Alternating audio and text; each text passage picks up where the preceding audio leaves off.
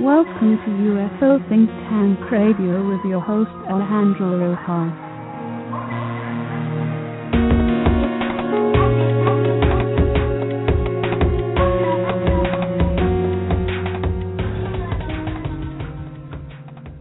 Hello and welcome to UFO Think Tank Radio. I am your host Alejandro Rojas, and I am very happy to be here with you yet again.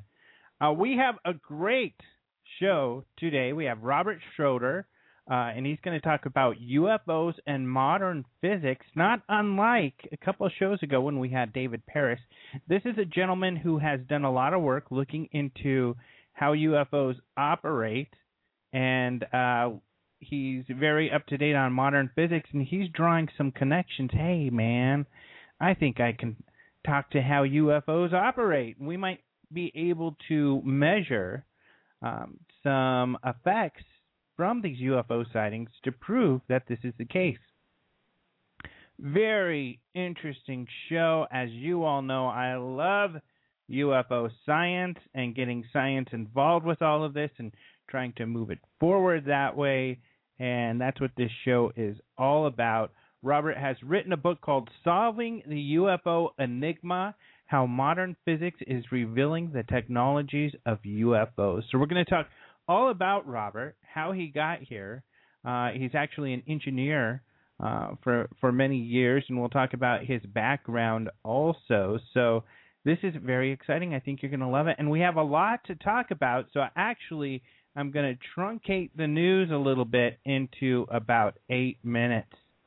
And also, because I'm busting at the seams, and I just can't keep this from you all anymore, if you're in to UFOs and science and space science, you're going to love something I am working on specially just for you, which is a conference with some media people and some scientists, and we're going to talk about space, UFOs, and the search for extraterrestrial life, astrobiology, Kepler, and all of this planet hunting that's going on, physics and mathematics, and we're going to have all these PhDs.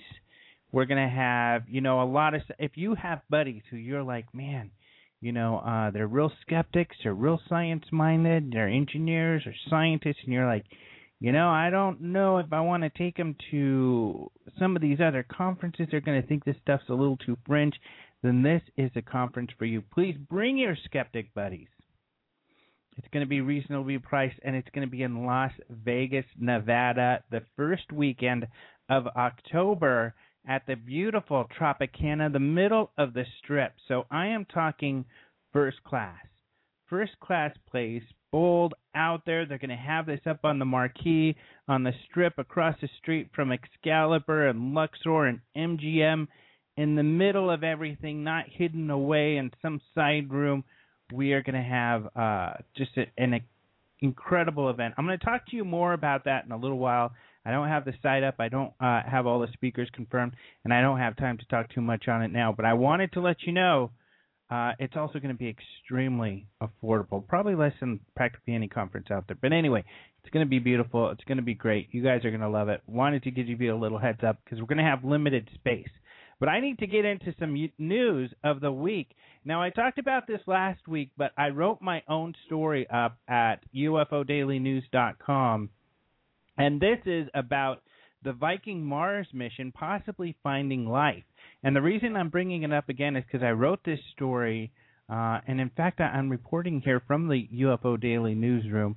And by the way, this site, if you go to it, it's awesome. If you go to the UFO news feed, you're going to have UFO news updated on a regular basis. You're going to be like, wow, this is incredible. This has never been done before. And you're right, because it hasn't.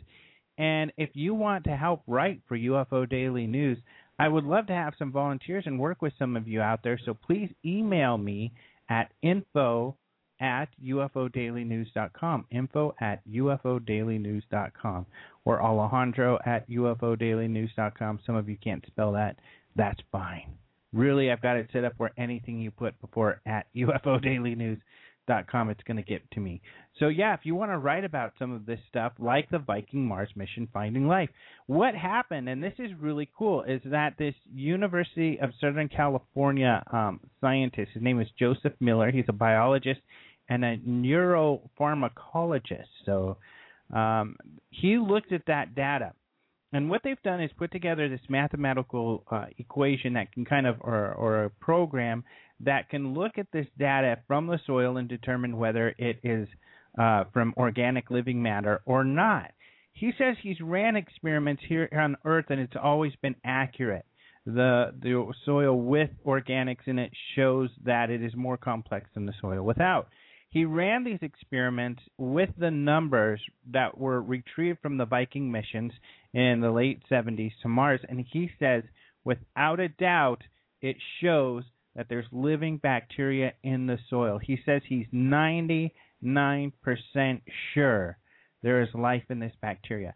That is fascinating news, I think. He says some critics have said that this mathematical system has not been proven yet. It's not completely adopted by everyone. And so they haven't taken this as hard proof yet, but it's certainly very strong evidence.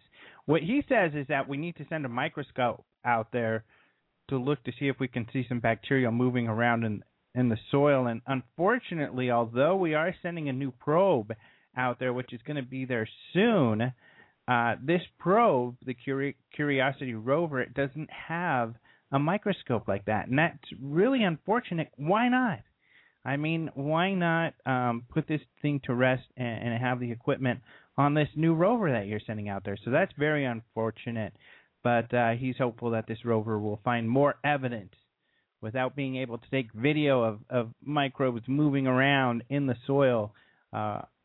There's not going to be hard proof, but at least more evidence, which we already have that mounting more and more every day. Speaking of robotic probes, there's been some interesting news out there from another professor who wrote in the Journal of the British Interplanetary Society about robots and how he thinks in order to find ET, we need to build self-replicating robots. And he's talking about building these robots on the moon that build themselves, and they go out there and just search, and they have the ability to search for signs of life and fly around and do all this discovery.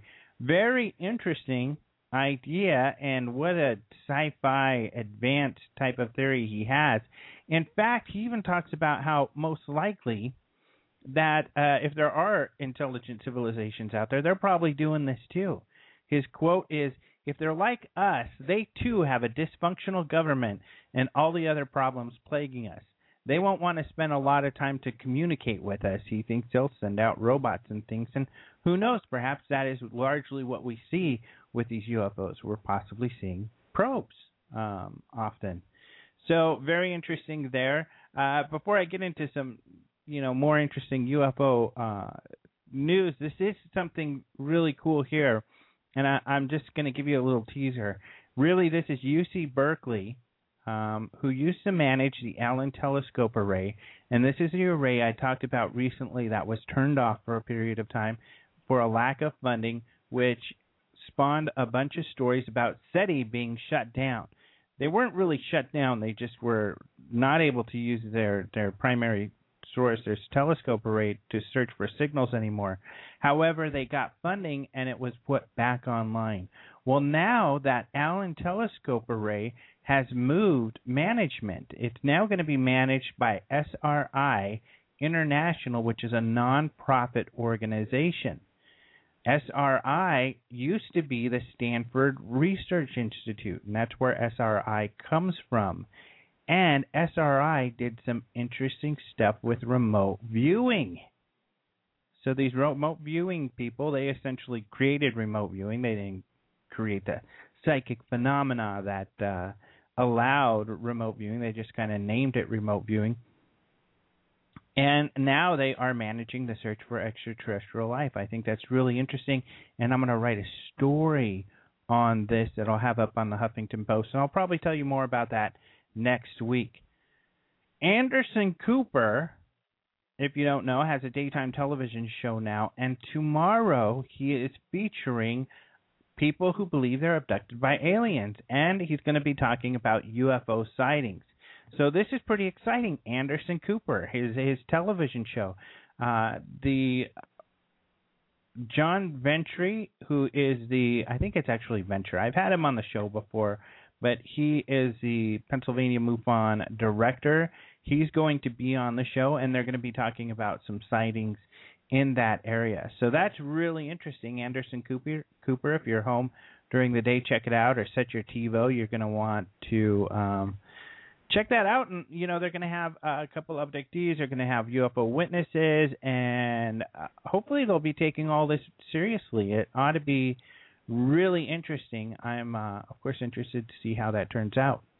Other news, CBS in Florida wrote about something that our good buddy Lee Spiegel wrote about recently, which is this Marine Reserve Squadron pilot who in 1975 had his own UFO sighting, and this is going to be featured in John Alexander's new book coming out. And actually, Lee Spiegel of the Huffington Post wrote about this recently, so that news has spread out some more. And I guess my last piece before we go is this exciting story that actually our good buddy Jason McClellan found. And this is that the World's Fair in San Diego County is going to be called Out of This World. So the 2012 World's Fair, or I'm sorry, not World's Fair, County Fair in San Diego, it would be, I guess, this Out of This World Fair.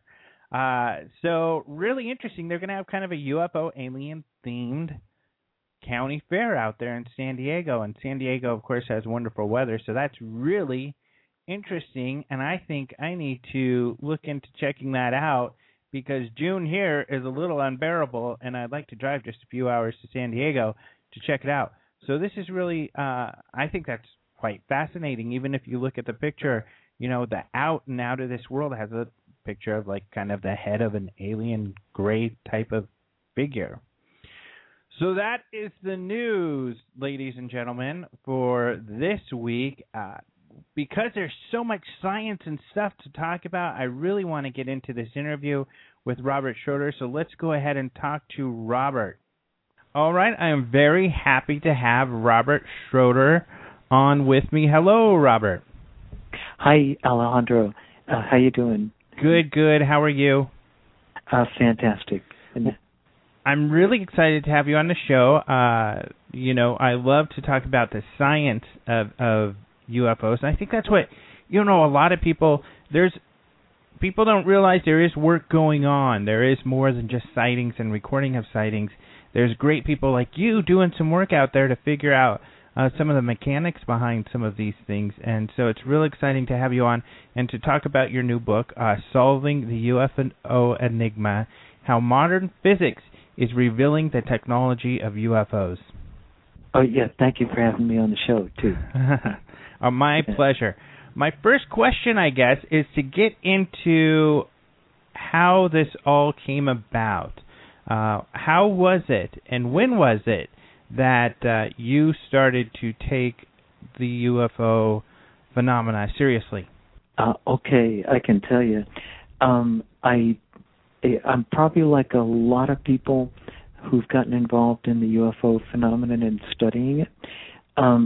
Way back in 1957, I was just 12 years old, and I come from New Jersey, northern New Jersey, a little town called Teaneck, and it's only a couple miles west of Manhattan, a little bit west of the Hudson River. And anyway, one day, and I admit, even though I was only 12, I had very good eyesight, and even at that age, I loved science. And in fact, I come from a family of scientists and engineers.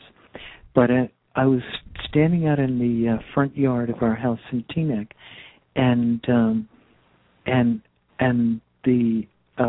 anyway, I was in the yard, and the house was on the west side of me, and I looked over at the peak of the roof of the house, and I saw what looked like it was about 5 p.m. It was around November, very, very early November, 1957. And I saw what looked like a cylinder in the sky, but looked very, very high up. It looked like at about the height of jet airplanes. And they had just, Boeing 707 had just come out at that time, 1956, 57.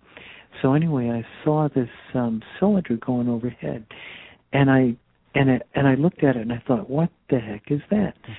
Because I had seen plenty of airplanes, but this was the first time I had seen an airplane that didn't look like it had wings. And so it totally baffled me. And it was just appearing over the peak of the roof of our house, only because the house hid it. But it was obviously way, way up in the sky. And then as I'm watching it, I noticed that the front of this cylinder was perfectly blunt, and the back was blunt too. It was just squared off. In fact, if anything, it looked like a cigarette, but of one consistent color from front to back. It was just kind of a gold color.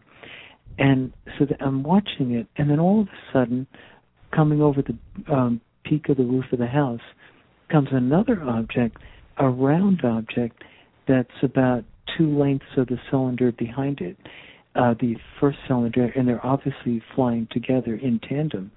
And the round object was following the cylinder, the long cylinder. And at that point, Alejandro, I realized I was looking at something really strange. Mm-hmm. And now Sputnik had just gone up, I guess about a month before. And so my first thought, I was just a kid, I guess. My first thought was, gee, maybe that's the rocket, and maybe that's Sputnik. But I'm trying to figure out why Sputnik would be behind the rocket. And also I couldn't figure out why the rocket would still be up there in space. Shouldn't that have fallen back down into the atmosphere? And then I suddenly realized from, reading the papers and stuff, that Sputnik was only the size of a beach ball. And I knew that, and I also knew that Sputnik was about 100 miles up. So I knew at 100 miles, there was simply no way that I could see a beach ball. And at that point, at that instant, I realized that this was something really, really strange. And that's what got me going. And I just want to add one more thing, and then I'll let this go.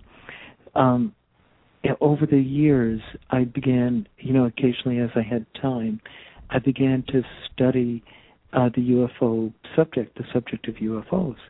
And one of the things that I found was that they have these waves when many, many UFOs are spotted around a given area of the world, like one country or a region of countries, as in Europe, and they'll have these UFO waves that'll last for a couple months or 6 months or even a year.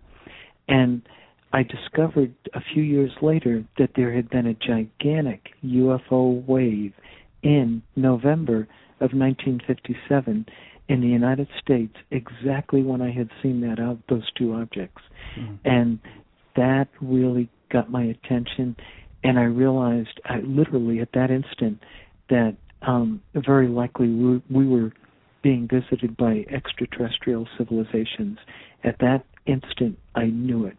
And I know a lot of other people who have seen these things have come to that realization too, under similar circumstances. But anyway, that's how I got into it.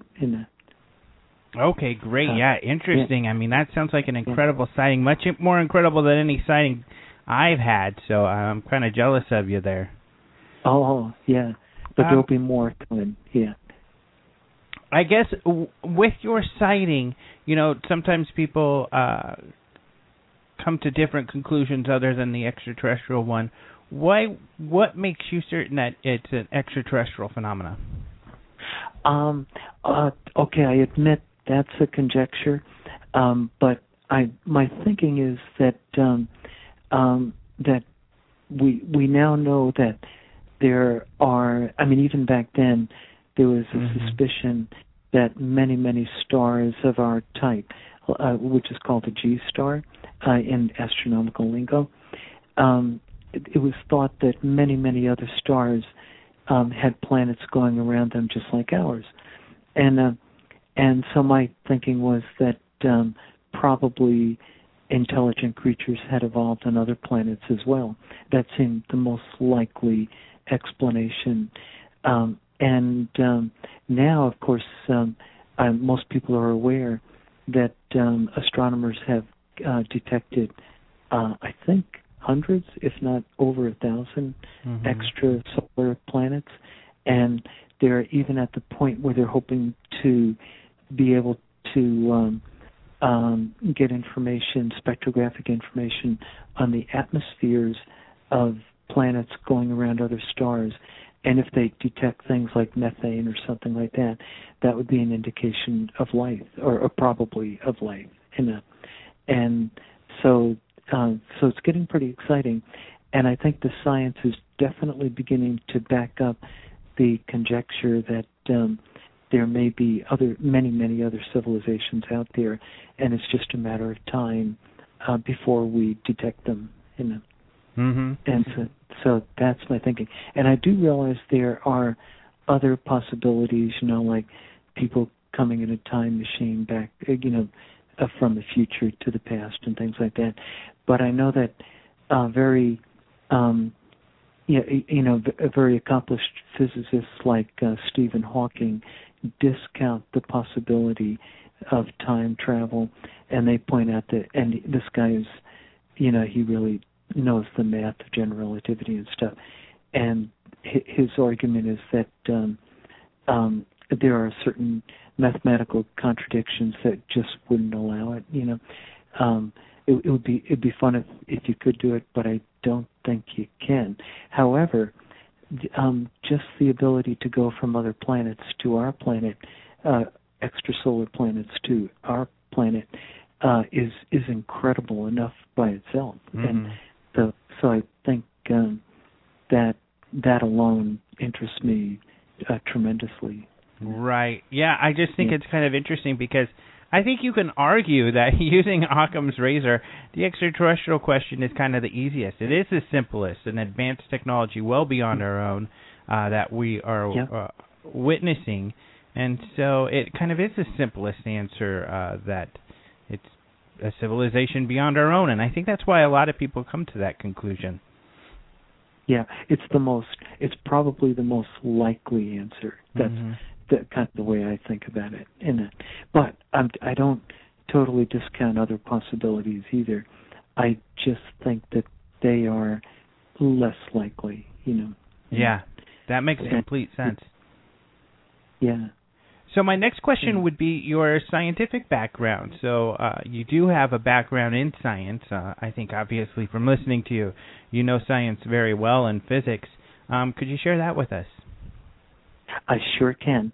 As I mentioned, I come from a family of scientists and engineers, and my own background, I have a degree in mathematics, and I also have an associate's degree in aerospace engineering, and an MBA too on top of all that. But my family has a lot of scientists and engineers in it.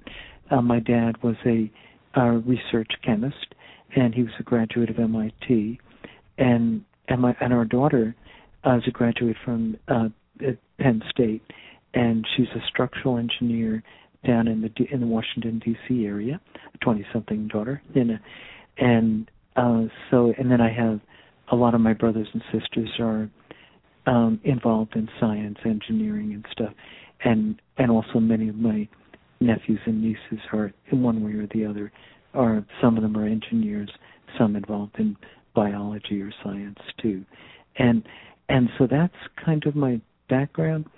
But although I didn't work in the academic world, I actually retired from Hewlett-Packard just a couple of years ago, but I had worked for them for 27 years. I was in private industry. But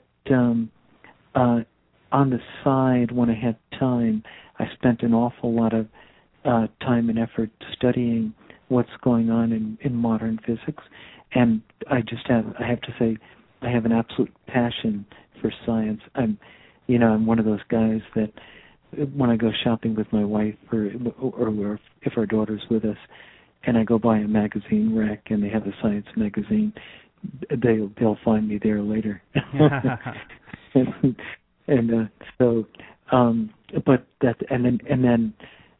They're kind of afraid to take me to a bookstore because they can't drag me out. But anyway, that's kind of who I am, Okay. And yeah, so okay. Given that with your family, family of scientists and engineers, a couple questions before we get into your book, real quick, okay. to lend some insight. How do your family members who are in science and engineering, what do they think about your work with UFOs or about the subject? Oh, okay. My two brothers are both in total agreement, and Great. They're fascinated by the theories and everything. My daughter, she's interested too, and she gives out copies of the book to her friends down in the D.C. area, and I can't say she has as much passion for the subject as I do. Now, my wife, who's a math teacher, high school math teacher, she's interested in it too, and she goes around to the presentations that I do, and she'll usually sit in the back and run the projector when I do the presentations. And I can't say she, like my daughter, probably my wife doesn't quite have the passion that I do. But some of my nephews are definitely interested, and I've given them copies of the book, and they come back with questions for Uncle Bob, and so I figure that's a good sign. And so yeah, so generally, and now my parents have passed away, but my dad, although I can't say that he spent a lot of time, looking into the UFO topic because he was pretty busy with other things. I don't think he discounted it either. So I think in a way it might be that the younger generations have paid more attention to the UFO phenomenon. Mm-hmm. So there might be kind of a generational disconnect a little bit, but in any case, I can tell you this, that back in the 60s and 70s, although there was a great deal of interest in the UFO phenomenon, I find today that it's attracting more interest than it ever has, and I'm happy that that's the case. I'm just hoping that that we can bring some hard science to it and figure it out. Right. It seems that, you're an example of what I try to tell people. A lot of people say, well, if there was something to this, scientists would be into it. And there are a lot of individual scientists that are into the subject, engineers and so forth. In fact, scientists really got this whole ball rolling and investigating it. There may not be scientific organizations or universities, and I think that's what people mean. But there is kind of this idea that scientists aren't into this subject, and furthermore, you see a lot of science students, it seems, participating in debunking as if they feel that that's what they're supposed to do. We're scientists, we debunk things that we see as fringe like this stuff. Why do you think that idea persists? You're exactly right, and I'll tell you what the problem is. It's the problem is, I believe anyway, that way back in the 50s, and I'm not a believer in conspiracies or anything, but I do think something did happen back then that unfortunately,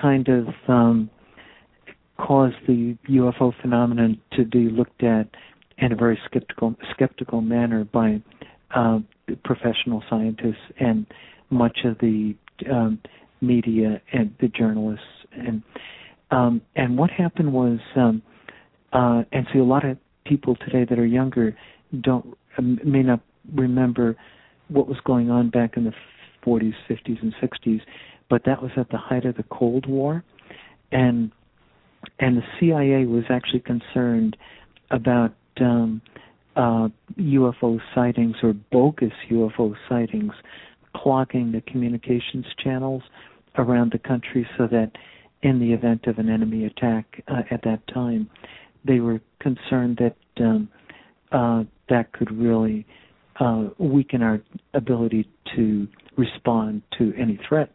And so I think they made a purposeful decision to kind of debunk the UFO phenomenon and kind of ridicule it, and they succeeded. And unfortunately, they succeeded so well that even today we have the lingering after effects of that.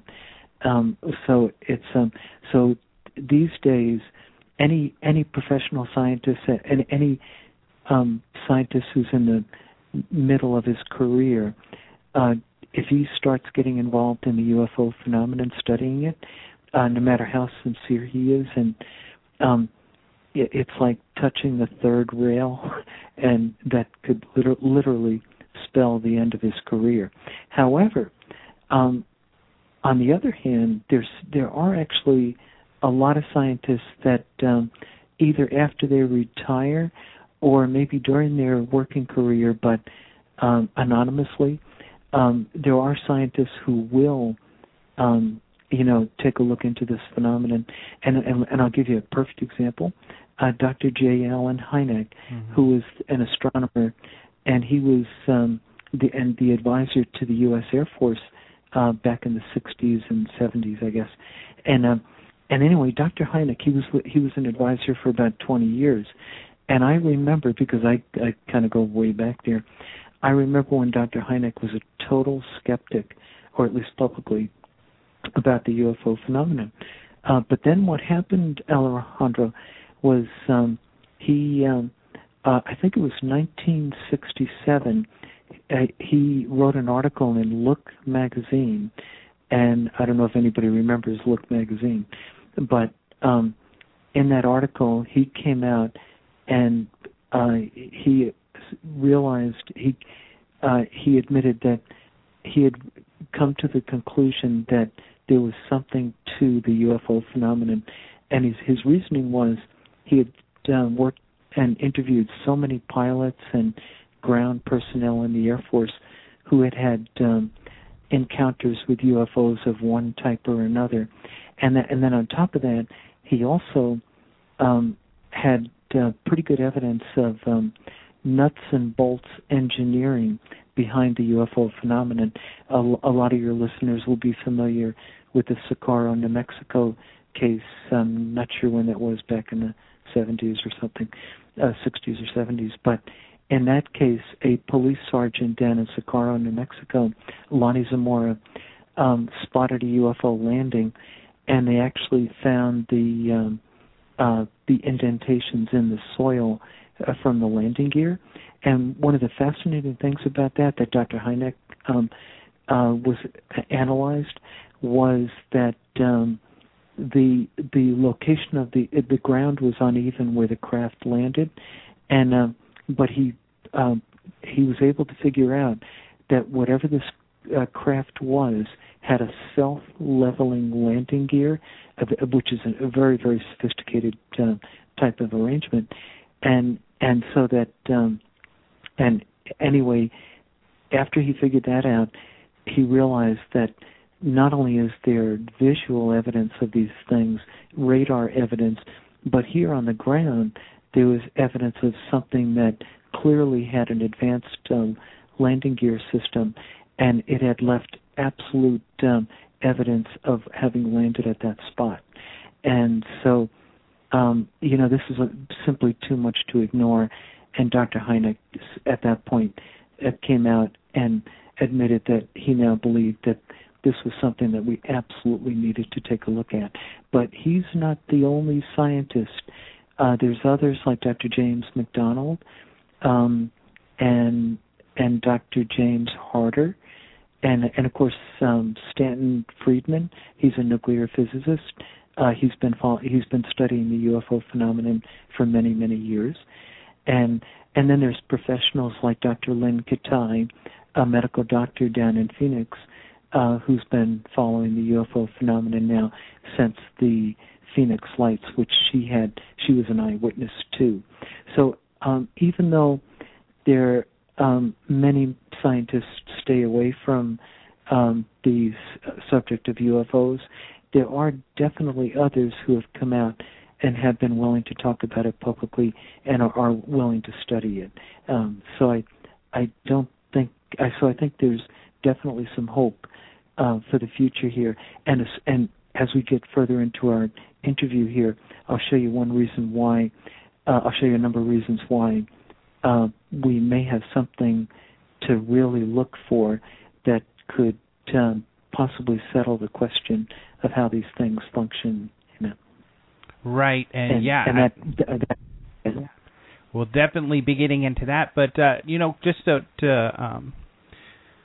as far as what you're talking about now about these different scientists being interested, and you feel that it's important that we pay attention to this phenomenon, and why is that?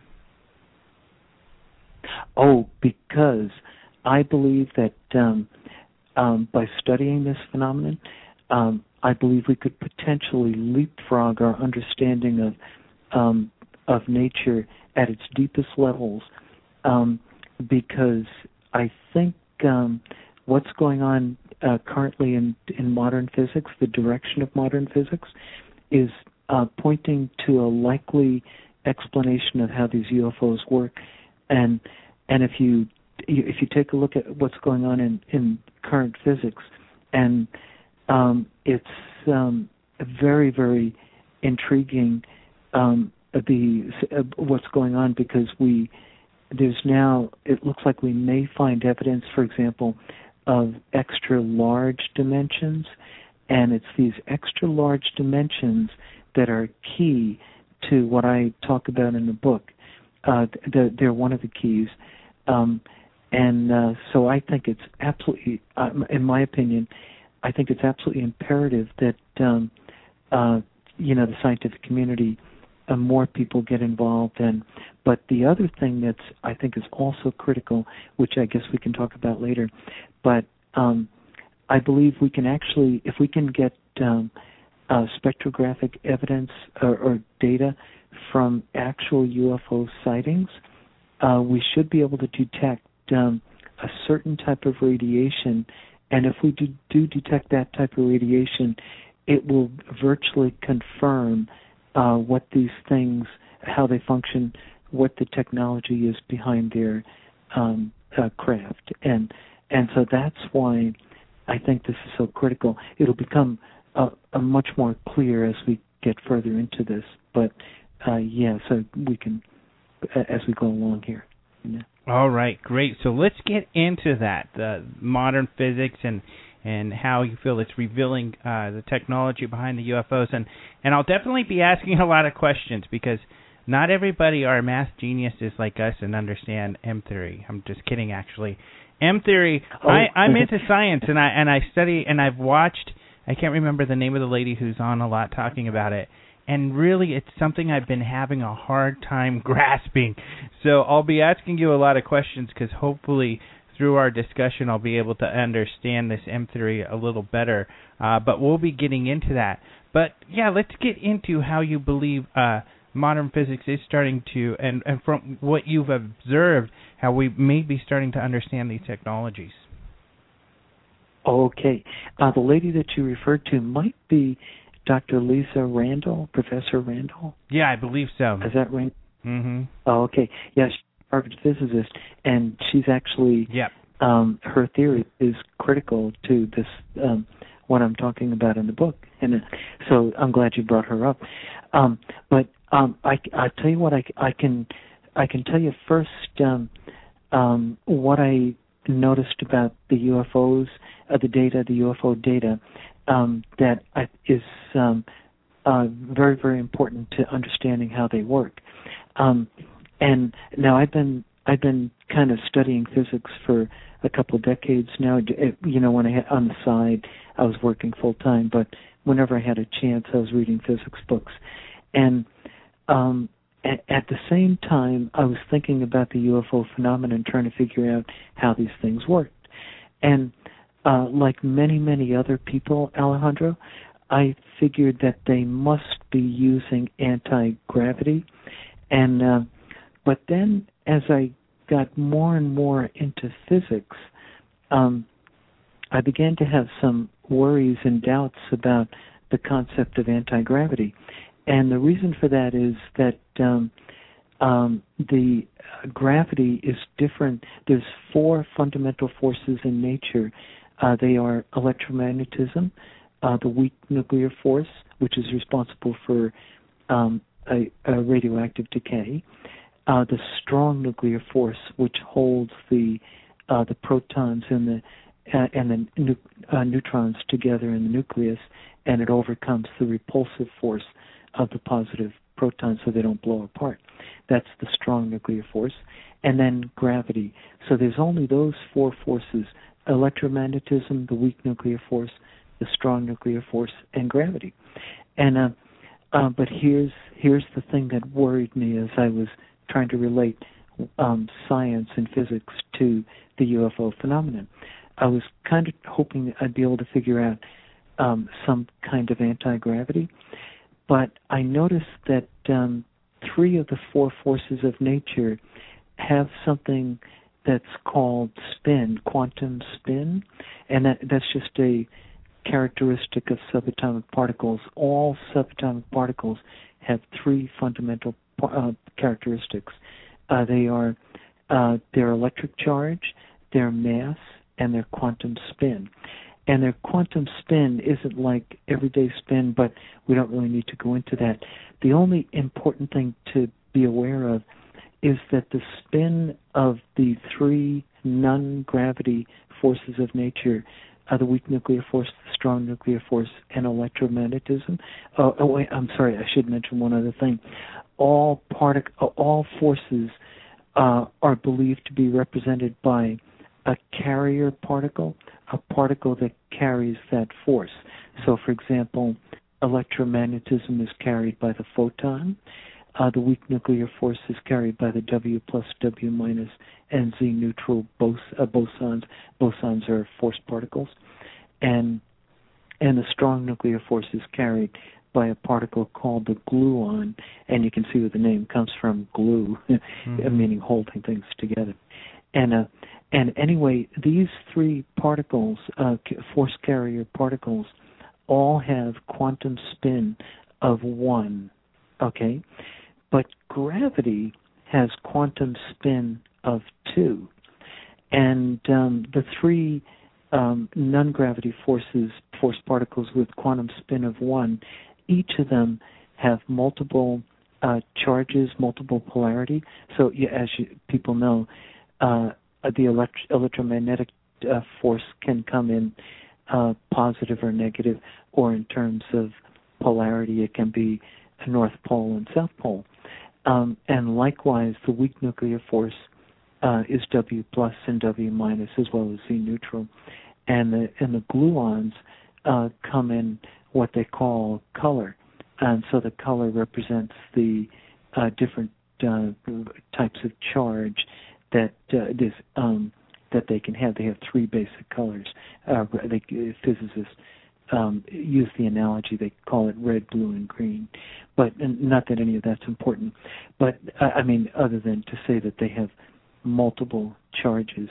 But the graviton, which is believed to be is the theoretical particle that is believed to carry the gravity force, comes in only 1 charge, and that's positive gravity. That's it. And that had me pretty worried. I couldn't figure out, how I could get anti-gravity out of something that it looked to be just a single polarity as far as charge. A quick question here. Yes. It seems like the carrier particles for the weak and the EM and the strong, we're certain of what those particles are, and we have a little more idea about the nature of those particles. But you said the graviton is theoretical, which indicates we really don't know much about gravity, huh? Well, we do and we don't. We haven't detected the graviton yet because, and I'll explain why the main reason why we haven't. And you're absolutely correct. The three non-gravity forces, we know a huge amount of information about them, and we've developed theories like quantum electrodynamics and quantum chromodynamics and things like that as well as Maxwell's laws of electromagnetism, that explain the behavior of these other forces to a high degree of accuracy. Unfortunately, with gravity, we have a geometric theory of gravity, which is Einstein's theory of general relativity, but we don't have a quantum theory of gravity that deals at the particle level, and that's what we're trying to figure out. But everything right now points in the direction of the graviton most likely having a single polarity and being just positive. However, this is where data from UFO encounters, UFO sightings, becomes important, and this is the connection that I about a number of years ago that I made, and I realized that this is critical to explaining how they work. And I can tell you a particular sighting that really caught my attention. It was back in 1966. It was at Wanacue Reservoir in northern New Jersey, and in the sighting, Alejandro, a police officer, or actually several police officers, had been seeing these UFOs hovering over Wanacue Reservoir, but they saw something that was that when I first read their reports, I couldn't figure out what was going on. The officers reported that when the UFO was hovering about 10 or 15 feet above the reservoir, an entire mass of water from the reservoir was being lifted up underneath the UFO, toward the UFO, not away from the UFO, but toward it. And the officer described, he said the UFO might have been like 100 feet in diameter, and a mass of water was probably 150 feet in diameter underneath, and the UFO was a typical circular UFO. And he said that the water in the reservoir, literally thousands and thousands of tons of water, was being lifted up as like in a body, where it was 2 or 3 feet above the natural level of the reservoir. And so he just noted that in his report, but and others observed it as well. He then noticed that when the object sped away and it went up over a ridge, a nearby ridge where there were a lot of pine trees, and as it was hovering over the ridge, he noticed that the tops of the pine trees were being swirled around and being pulled together, almost as if somebody had put a lasso around it, and they were tightening them together. And that was another thing. When I read that puzzled me as well, because my thinking, certainly back in the 1960s, was that these UFOs had to be using anti-gravity, so we shouldn't be seeing water or other objects lifted up underneath toward the UFO from the ground, nor should we see trees being pulled together underneath the UFO. To the contrary, what we should be seeing, if it had anti-gravity, we should be seeing the water either level or being pushed down slightly, or the trees being pushed apart. But we shouldn't. It didn't make any sense, and that was the critical clue as to how these things work. And so, do you want me to continue, or? Yeah, no, this is great. Yeah. Okay. So anyway, I continued to read physics and stuff like that, and these stories that I had read over the years of the UFOs actually lifting up objects from the ground, it puzzled me, and I just couldn't figure it out. And that particular story I told about Wanakee was only one of many, many stories that were similar to that. So around the year 2000, toward the end of the 20th century, what was going on in physics is they were trying to unify the four fundamental forces of nature. That's like the holy grail of modern physics. And what they're actually trying to do is, so like I can give you an example. Back in the 1850s, it was thought that the electric force and the magnetic force were two separate forces. But then James Clerk Maxwell proved mathematically that the electric force and the magnetic force were two aspects of a single force, which is the electromagnetic force. And he did all the math and everything that showed that, and that math indicated that there should be waves or particles that travel at the speed of light, and that of course is what we call light waves. And so over the years, in the 1920s, 1930s, and 40s, physics learned more and more, and they unraveled nature further and further. And I think by the 1970s, maybe by the early 80s, they had managed to unite not only the electric and magnetic force into electromagnetism, but they also united theoretically and experimentally the electromagnetic force and the weak nuclear force, and that unification is referred to as the electroweak force. And they've actually seen this electroweak force in particle accelerators when they do experiments. So they know that the theory matches the experiment, and which is very, very important. Now they're working on trying to unite the strong nuclear force with the electroweak force.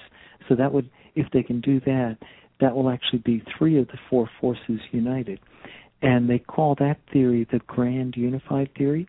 It's only the non-gravity forces. So far they haven't been able to do it, but they have some theories that look promising, and they might eventually get it.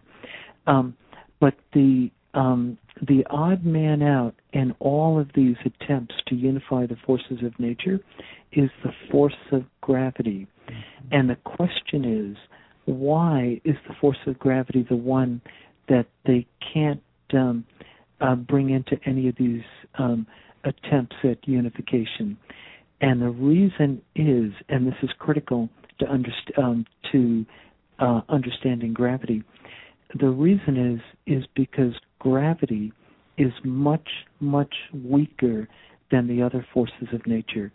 And in fact, Alejandro, it's exponentially weaker, and so much so. Let's see, I've got a chart here. I'm just going to dig it out. Oh, here it is. Okay, just to give you an idea, the electromagnetic force is 10 to the 36th power stronger than the gravity force. So let me put that in like a number that people can see or visualize. Imagine the number 1, followed by 36 zeros.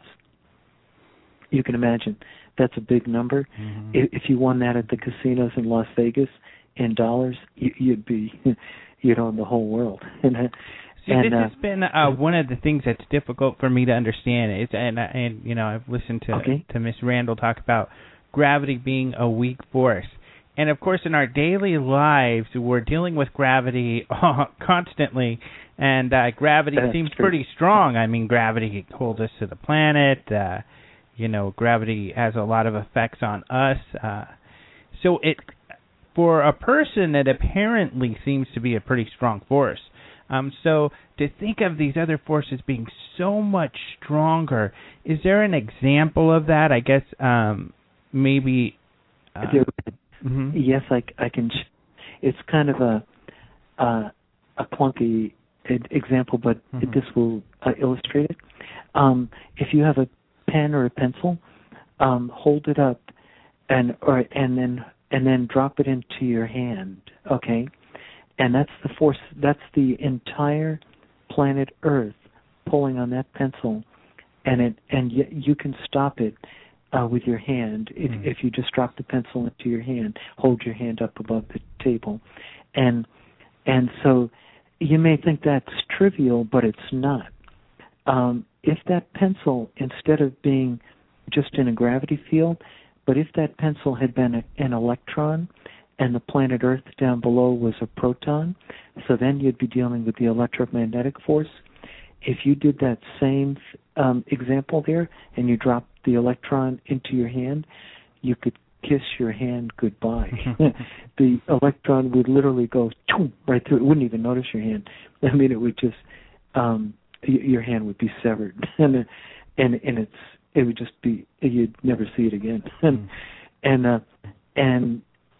So I know it's kind of a clunky example, but it shows you how weak the gravity force is. And it's incredibly weak. It's so incredibly weak that it's one of the problems in modern physics. And in fact, they actually even have a name for it. And this is important to the solution to the UFO enigma. So the listeners should pay attention to this problem. It's the weakness of gravity versus the other forces of nature is referred to as the hierarchy problem. And nobody currently knows exactly why gravity is so weak compared to the other forces. It just doesn't seem to make any sense. And that's why it's so difficult to study gravity, because it's so incredibly weak, even though I admit that getting up out of bed in the morning can be tough. But nevertheless, relative to the other forces of nature, gravity is incredibly weak. And now we get into the solution to one of the big issues in the UFO enigma, and it relates directly to the hierarchy problem. So what happened? I have to backtrack a little bit here. What happened during the last couple of decades of the 20th century was a number of physicists were working on many, many different theories, and they were, of course, trying to figure out why gravity is so weak, and they were trying to unify the forces and stuff like that. And originally, for most of the 20th century, it was believed that subatomic particles like electrons were infinitesimally tiny little dimensionless points, but they were having a lot of problems with the math. They were ending up with mathematical infinities when they were considering that, when they thought that all these subatomic particles were dimensionless points. But finally, back in the 70s, I believe, they discovered, or they started developing a new theory called string theory that proposes that all the subatomic particles, instead of being dimensionless points, are actually one-dimensional strings that are wiggling, and these are incredibly tiny strings. But it was a fantastic advance, because one of the big things that it solved was a lot of the problems with the infinities, that they were mathematical infinities, because now you had something that actually had a dimension. And so this theory, string theory, continued on, and it evolved in the 70s, 80s, and the 90s. And by about 1995, it had evolved to a new theory, which was not exactly string theory, but incorporated string theory. And this new theory, or actually group of theories, is referred to as M theory. And M theory includes not only wiggling strings, but it also includes two-dimensional, three-dimensional, four-dimensional membranes. And so that's where we are right about now.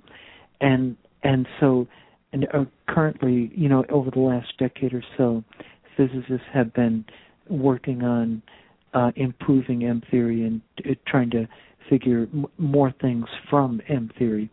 But so M theory is actually a group of theories, but one of the theories that comes out of M theory is called, actually I don't think it has an actual name, but it's called 11D E8 by E8 theory. You don't have to worry about that. That's it. The E8 number refers to certain symmetries, and I don't want to get into that because that'll take too long to explain. But what M theory is basically proposing, or one of these theories that comes out of M theory, is that we may live, all of the universe that you can see around us, the distant stars, distant galaxies, we may live on a four-dimensional space-time membrane. And it's thought that this space-time membrane is floating in a larger five-dimensional space-time. So the best way to visualize this would be to take a piece of paper, and of course we live in three spatial dimensions, not counting time. And now just take up a piece of paper in your hand, an 8.5 by 11 piece of paper, and just hold it up. And you can visualize that as an analogy. That's the paper's only two dimensions, but you can think of that as the space-time, four-dimensional space-time membrane we live in. And you can see that as it can float around in front of you in the air, in the three-dimensional air in front of you.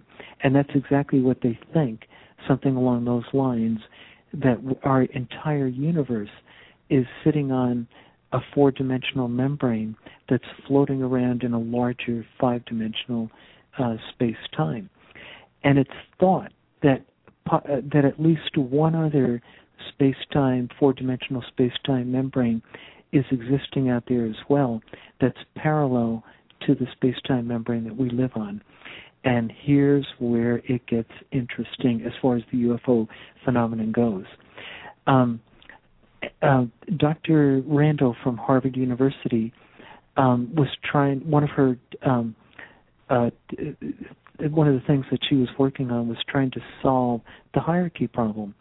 So she and another physicist, Dr. Raman Sundram from Johns Hopkins University, they came up with a theory that is referred to as warped geometry.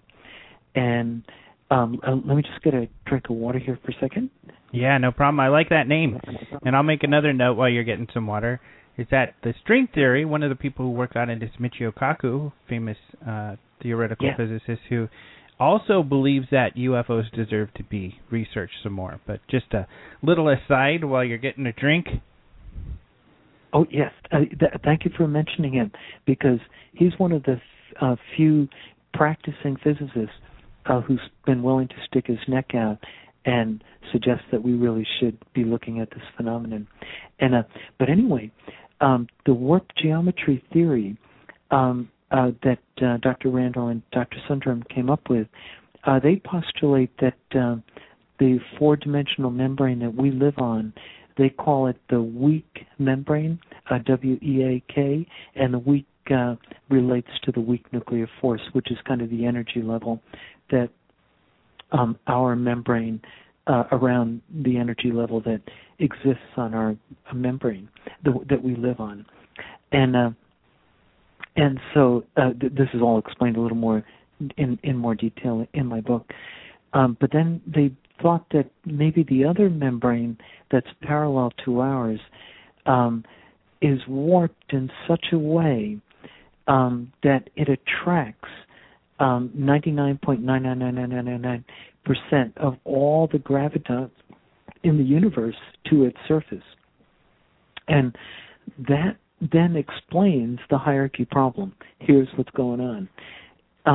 So their theory says is that the strength of gravity becomes exponentially greater the further away you get from the weak brain, the four-dimensional membrane that we live on, that our universe is in, and gravity gets exponentially stronger as you get closer to the gravity membrane, which is it's also referred to as the Planck membrane, Planck, named after Max Planck, a German physicist who was one of the founders of quantum mechanics. But anyway, what's exciting about this is that it explains why gravity is so much weaker than the other forces of nature, because it turns out that many of these M-theory sub-theories believe that all the particles in nature, all the subatomic particles, whether they're matter particles like an electron or whether they're force particles like a photon, are open strings, and the two ends of that string are thought to be attached to the four-dimensional membrane that we live on, the weak membrane in Dr. Randall's theory, and so that they cannot leave the four-dimensional universe that we live in. However, of all the forces in nature and matter particles, there is one force particle that is believed not to be an open string, but to be a closed loop, okay? And that is the graviton. And because the graviton is believed to be a closed loop, its two ends, so it doesn't have two open ends, which would be stuck on the 4D membrane like all the other particles that we're used to. So that would allow the graviton of all the other particles in nature, force and matter particles, it would allow the graviton, and only the graviton, to travel, to go anywhere it likes in the five-dimensional space-time. So it actually leaves our four-dimensional, most of them anyway, leave our four-dimensional space-time membrane and travel into what they call the bulk, B-U-L-K, which is considered that space between the weak membrane where we live and the strong membrane, the strong gravity membrane, the Planck brain, which is warped and that's attracting most of the gravitons in the larger five-dimensional universe. And that explains why gravity is so weak. Virtually every graviton in the universe is much closer to the gravity brain than it is to the four-dimensional weak membrane where our universe is located. And that's why gravity is so weak. However, this is the solution to a big piece of the UFO question enigma. I believe these UFOs have figured out how to leave our weak membrane and penetrate into the bulk, that five-dimensional space between these two membranes. And if they are able to do that, that's how they're able to get to other star systems. Here's how they do it. General relativity tells us that when gravity is strong, that distances shrink. Okay? So if you're in a strong gravity field, then the stronger the gravity field, the shorter the distance, or what they call geodesic, is between 2 points. It gets smaller and smaller. And that's exactly how I think these UFOs are going from one star system to another. They're penetrating into this bulk, and they go deep enough in, Alejandro, to the point where the distance between other stars is very small. And I actually was able to do a calculation to demonstrate how effective this would be. All they have to do is go in as far into the bulk where the force of gravity is only 1/10,000th as strong as its maximum strength, and just that short distance going into the five-dimensional bulk, the distance between our star and Alpha Centauri, the closest star system to us, shrinks to just 25 miles. Isn't that amazing? And that's how I think they would have to accumulate this massive amount of gravity, or relatively, I guess, large amount of gravity, to do that? I'm going to explain that next, but that's a very good question. That's a very good question. I'm glad. I didn't want to overwhelm the audience and everything with too much physics. I needed a little break there, and you provided it there. Gotcha. You're exactly right. How the heck do they get in there? Well, I believe I know how they get in there. If M theory and if warp geometry, the theory of Dr. Randall and Dr. Sundram, if these theories are correct, one of the things that they expect to find are certain modes of particles, because particles that, if this extra dimension exists, this fifth dimension, then they believe that any gravitons, they believe that there are certain a type of graviton called a Kaluza-Klein graviton is going to exist that will be much, much stronger than the ordinary massless graviton that carries the gravity force here on our four-dimensional membrane. So what they believe is that these gravitons are able to vibrate inside this fifth dimension, and the more they vibrate, they can go into different modes. They can vibrate, they can oscillate once or twice or three times, all the way up to hundreds of times, And the more times that they oscillate, then in that extra dimension, the greater the energy that they have. And that energy can translate into mass. And so it's believed that these KK Kaluza-Klein gravitons, some of them will have mass. And not only that, but they'll be they'll have tremendously powerful gravitational attraction and only attraction. And it's believed that their gravitational attraction will be on the order of the most powerful ones, will be on the order of 10 to the 16 power stronger than the ordinary graviton that we're used to in everyday life. So imagine a graviton that is stronger by a factor of 1, followed by 16 zeros. Okay, not 100 times more stronger, not 1,000, not 10 million, not 10 billion, but a gazillion. And so these are going to be incredibly powerful gravitons. And I believe we expect to be creating these Kaluza-Klein gravitons in the Large Hadron Collider, and they should be we should be able to detect them because these KK gravitons will in turn create micro black holes, and so everybody's probably heard of these micro black holes, but these micro black holes in turn, they won't last very long. They'll only last for much less than a nanosecond.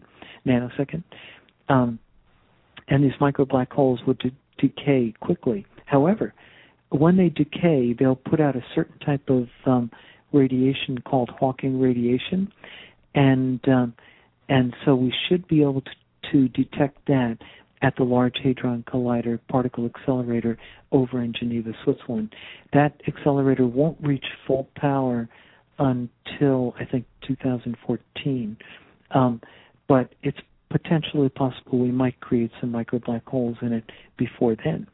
And anyway, I believe the way these things are working, Alejandro, is they are, I think, one of the reasons, as I mentioned earlier in the interview, the reason why they are circular, they always have some part or aspect of the craft that's circular. In other words, the craft will either be cylindrical, these UFOs, it'll be either cylindrical, it'll be a sphere, or it'll be a disc, a flying saucer, or it might be one of these triangle UFOs, but it'll have large, brightly lit circles in each corner. And I believe the reason that they all have a circular aspect to them is because these flying saucers are particle accelerators. That's what I think they are. And here's where the whole thing comes together. I believe what they're doing, they're smashing subatomic particles together in the rim area of these UFOs. And they are first creating KK gravitons, which in turn induce the creation of micro-black holes. And these micro-black holes are very, very important because I've been looking in physics archives. You can go to these sites on the web where physicists post discussions about the work that they're doing or the theories that they're working on. And one of the things I've been doing is going into these sites that talk about micro-black holes. And now this is where it gets real exciting, and this is how the UFOs work. And so this is where you definitely want to pay attention of the audience, because this is how I believe they work, and I believe we can prove it by gathering certain types of data. But it turns out when I studied these papers that physicists were writing about micro-black holes, which we think we're going to be creating in the Large Hadron Collider, one of the things that I noticed was that they talked about how these micro-black holes would absorb everything in sight, okay? And the thought occurred to me, I thought to myself, gee, if the micro-black hole can absorb like a molecule of air, if it can absorb a photon, that's what they mean when they say a black hole. They mean things going into it can't get out, so it appears black as far as we can't see it. And however, actually, in reality, they're not black, but that's not important right now. But anyway, these micro-black holes, I realized, were absorbing everything. And the thought occurred to me, if they're absorbing electrons and protons and atoms and molecules of air and dust and any kind of junk that's flying near the UFO, then would they also absorb gravitons, the 4D gravitons that the Earth emits? And those gravitons are what keep us pinned to the Earth. And so I wondered about that, and so I kept reading these papers. And sure enough, I soon came across some papers that, just as an aside, they mentioned that these micro-black holes are swallowing four-dimensional gravitons. Okay, but that in and of itself is very exciting, because it means that these gravitons are being swallowed by micro-black holes. In other words, the UFOs are able to get rid of them. But what I was worried about is when a micro-black hole decays, when it decays, does it emit four-dimensional gravitons? Well, it doesn't. And in fact, the only thing it emits back onto the four-dimensional membrane, the weak membrane that we live on, is Hawking radiation, which does not include gravitons. However, here's the key. Most of the energy that's absorbed by the micro-black hole, when the micro-black hole decays, most of that energy is emitted not back onto our four-dimensional membrane, but goes into the five-dimensional bulk. That is, we don't even see it on our four-dimensional membrane. It just disappears. And it actually ends up as five-dimensional gravitons and other stuff that's dumped into the bulk. And that's what now these are theories, but I believe they're correct, and or at least they're on the right track. And So that explains how UFOs work. What they're doing is they're creating these millions, billions perhaps, of these micro black holes that are absorbing any gravitons that are emitted by planet Earth and any gravitons that are emitted by the UFO itself. So all these gravitons are sucked up by the micro black holes and dissipated either back as Hawking radiation onto our four-dimensional membrane, or they disappear from our world entirely and go into the five-dimensional bulk. Mm-hmm. And so what this means, Alejandro, is that this is not anti-gravity. Instead, it is reducing the gravity force to near zero. And that's how these UFOs are eliminating the force of gravity, and that's how they're doing it. All right, and we're about out of time already. But I guess to get to the area, because I know one important aspect of what you've talked about is how we prove this, and how we would be able to detect whether or not this is the technology they're using. And that is the most exciting thing of all. And if I won the lottery and had the money, mm-hmm. I'd do it myself. So I'm working on winning the lottery. Good luck. But yeah, thanks. But see that, and this is really exciting because if these UFOs are particle accelerators, if they are creating KK gravitons, and if they are inducing the creation of micro black holes that are swallowing the four-dimensional gravitons from our planet and from the UFO itself, when those micro black holes decay, they should give off something that is referred to as Hawking radiation. Now, Hawking radiation kind of looks like a normal curve, but it'll be at a specific temperature, and this is also exciting. Although Hawking, all physicists, or virtually most physicists, believe that Hawking radiation exists. It was predicted by Professor Stephen Hawking, but nobody has ever seen Hawking radiation. They are hoping to see it in the Large Hadron Collider. But what if those of us who are studying the UFO phenomenon are able to put together the spectroscopic devices to detect Hawking radiation, and if we, occasionally they'll have UFO waves in a particular area like the Phoenix Lights, and so for example, let me give a perfect example here.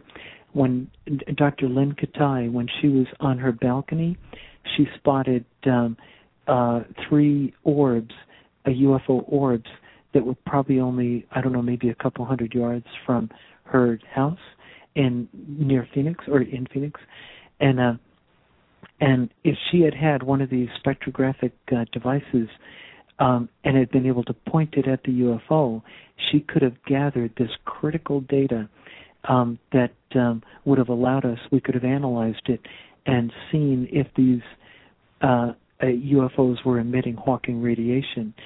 If those of us who are studying the UFO phenomenon, if we are the first to detect Hawking radiation and confirm it with a couple of other sightings around the country or around the world, then this would be a showstopper. Mm-hmm. This is the most amazing part of all. It would actually, if the scientific community then agreed that this was worth taking a look at, they put together their own teams of people to go and detect this, the radiation being emitted by UFOs, and they too detected Hawking radiation. Then I can tell you at that point we virtually know, we can almost say for certain how these UFOs function, how they work, and so I want to point out one more thing too. A number of investigators over the years have been trying to figure out what kind of radiation is emitted by UFOs, and one of the top guys who investigated these things was Dr. Paul Hill. He's a NASA scientist, and he was an early UFO investigator. And Dr. Hill, although his book was published post-mortem after he died, he investigated what type of radiation was coming out of these UFOs, and he found evidence of gamma rays, X-rays, and higher frequency light emissions in the visible spectrum. Now, gamma rays and X-rays, of course, are not in the visible spectrum. They're outside of that. But he did have evidence of gamma rays, and this is very exciting because it turns out that one of the things that Stephen Hawking predicted is that when micro black holes or when micro black holes decay, he expects them to emit bursts of gamma rays. And here we already have evidence of gamma rays from actual UFO sightings. In fact, many people in the audience will be familiar with a guy by the name of Stephen Mikolak. I think that's how you pronounce his name. He was a Canadian prospector or amateur prospector, and he approached a UFO that had landed on the ground, and he walked up to it, and he tried to communicate with it, but he got no response or anything. But as he was standing next to it, the outer rim of this thing was rotating, and something like a vent came directly in front of him, and it had a grid pattern on the vent. And he said suddenly there was a blast of hot air from the vent that hit him in the chest, and it ignited his clothes, his shirt, and he had to rip off his shirt because it was burning. And then he ran away from this thing, and it took off. He finally made his way back to civilization because he was up in the hills, and I think it was in British Columbia or someplace out there. And anyway, doctors examined him, and they finally concluded that he had been exposed to a brief burst of gamma rays. Isn't that interesting? Yeah. So, and he's not. Isn't that interesting? So here we have virtually first-hand evidence that these things are emitting gamma rays, and certainly other types of radiation too. But that's key to the decay of micro black holes, gamma rays, and there aren't many ordinary sources of gamma rays in the natural environment. They do occur with on a very small scale with radioactive decay, like a granite rock may have an occasional gamma ray come out of it, but not in the kind of concentrations that burned Stephen Mikolak up in Canada there. And, well, that is so exciting. That's yeah. I was just going to say it is really. Go ahead. I'm sorry. Yeah, and what I'm so my objective here, and I hope there are listeners out there that perhaps have expertise in the use. They have access to and expertise in the use of spectrographic equipment, and perhaps we can put together an organization of volunteers or that we could get out there in the field and try to detect this Hawking radiation if it's being emitted by these UFOs. And I should add one caveat here. Unfortunately, spectrographic equipment could be a little expensive because the visible spectrum is probably relatively inexpensive, that type of equipment, but detecting gamma rays and X-rays and stuff like that would be a bit more complicated, and you would have to calibrate or correlate all of the emissions from the UFO because the different types of equipment would gather the emissions in different ways, and so you'd but I'm sure there are experts out there that can figure out how to do that because they're already trying to do that at the Large Hadron Collider, so I'm sure there are experts that know how to correlate the data from different sources of different types of instruments, but anyway, that's the objective, that's the goal, that's what I hope to achieve by doing these talks on online radio shows and around the country, wherever I can get generate some interest in this. But anyway, that's the goal. This has been really interesting. I think you've been able to describe your theory, and of course your book is on Amazon, Solving the UFO Enigma. And then how would people get a hold of you if they wanted to? Oh, my email is bobufo@aol.com. Okay. bobufo@aol.com. I'd love to hear from people that, might be able to help out on trying to, who have access to this type of equipment or expertise in the use of it. That would be terrific. Well, thank you so much for being on the show. Yeah, thank you for having me, and much appreciated. All right, bobufo@aol.com if you have a gamma ray detector, or if you are interested in contacting him on his ideas. So, what a great show. Thank you so much, Robert Schroeder, for being on the show. Check out his book, UFOs and Modern Physics. You can find it on Amazon. As for the show, we are out of time. Thank you so much for listening. Don't forget to visit UFOdailynews.com. That's UFOdailynews.com for all of your latest UFO news, including those stories we talked about earlier in the show. Thank you so much for listening, and we will talk to you next week.